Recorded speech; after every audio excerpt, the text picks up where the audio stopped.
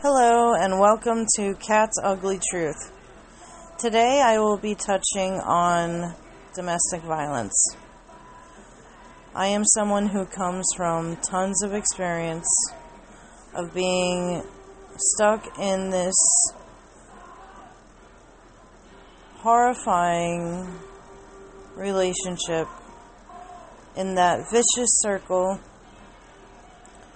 where it's constantly a roller coaster ride. I was with someone for 8 years. 4 of those years were amazing. The last 4 was nothing but violence, mental anguish. He did everything from putting me down to beating me, telling me that I'll never find anyone else, and if I do, he would kill me. Let me tell you something. A man can scare you to the point of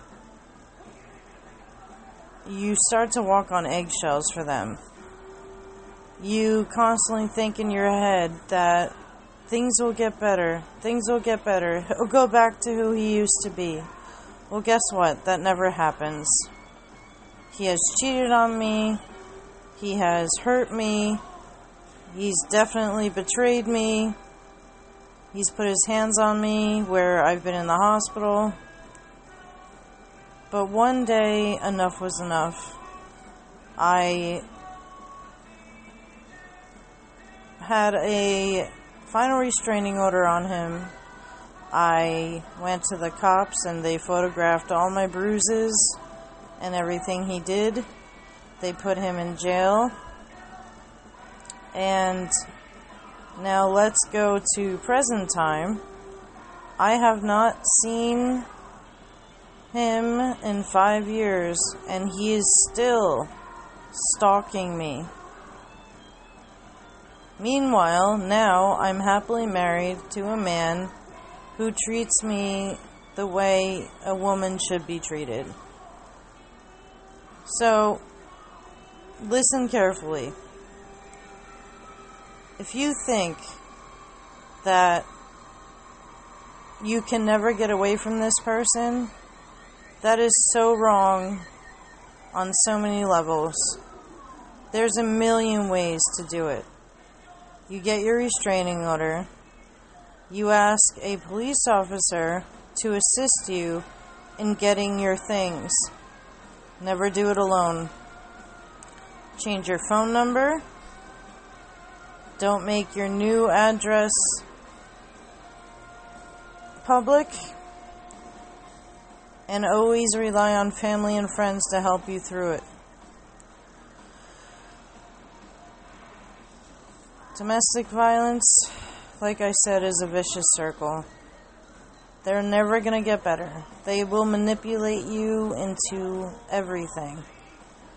And because we once loved them so much, we always believe them. We always think it will change. But no, it's time to get strong. It's time to do everything it takes to get away from that person. Start going to self-defense classes. Start changing your entire lifestyle. And always be on alert. Always keep something on you to keep you safe. Whether it's a taser or mace, always make sure you're looking over your shoulder, because the beginning is a little scary. But don't ever feel alone, because there's millions of people that can help. If you have to go to counseling, if it got that bad, do it. You're going to need it. Don't jump into another relationship after something like that, because you're going to need to take your time to get over everything. Because the next person you wind up with is going to have to pay for your ex's mistakes if you don't do that. We women need to empower each other and be there for each other. And talking it out, even though it's embarrassing, is one of the best things you can do. I happen to have severe PTSD because of everything my ex put me through. And quite recently, he has straight up showed up at my house, stalking in my windows, and this was a few days ago. I've been married to my husband for 5 years, and my ex is still doing this to me. But this will be the third time he is violating the restraining order. So now there is a warrant out for his arrest, which means more jail time for him. And I hope he gets it, because he deserves everything he gets. And I found out he did it to other women after me. Men like that do not change. They are narcissists, they are vindictive, they are controlling, and they only want what benefits them. They don't care. And honestly, they don't care about you either. Because let me tell you something, when a man truly loves you, he would never make you feel like crap. He would never lay their hands on you. It's a messed up world out there. But for those of you going through this, please be strong. It's very hard. I know it's very hard. It took me 2 years to get away from my ex. But like I said, I finally put my foot down and I did everything I had to do. And I couldn't be happier. Yes, I'm terrified because yes, he's still stalking me. But I have a very good support system. I have a lot of people that will protect me. I have the cops protecting me. And the restraining order does work. Does it work in the heat of the moment? No, of course not. You can't just throw a piece of paper at him. But you should always immediately call the cops the minute you feel threatened. Or if you do have a restraining order, do not wait. You call the cops right away. But women, I'm begging you, please don't let yourself keep going through this. And say you're in a scenario where you don't want to leave because you guys are married and have kids. Well, let me tell you what. Staying with this person and your kids constantly seeing this and constantly hearing the arguing and seeing the bruises only makes your child or children worse in the long run. You're, in a way, would be setting them up for disaster because they will think it's okay, and you don't want your daughter winding up with someone like that. So always do what's best for you and what's best for your family.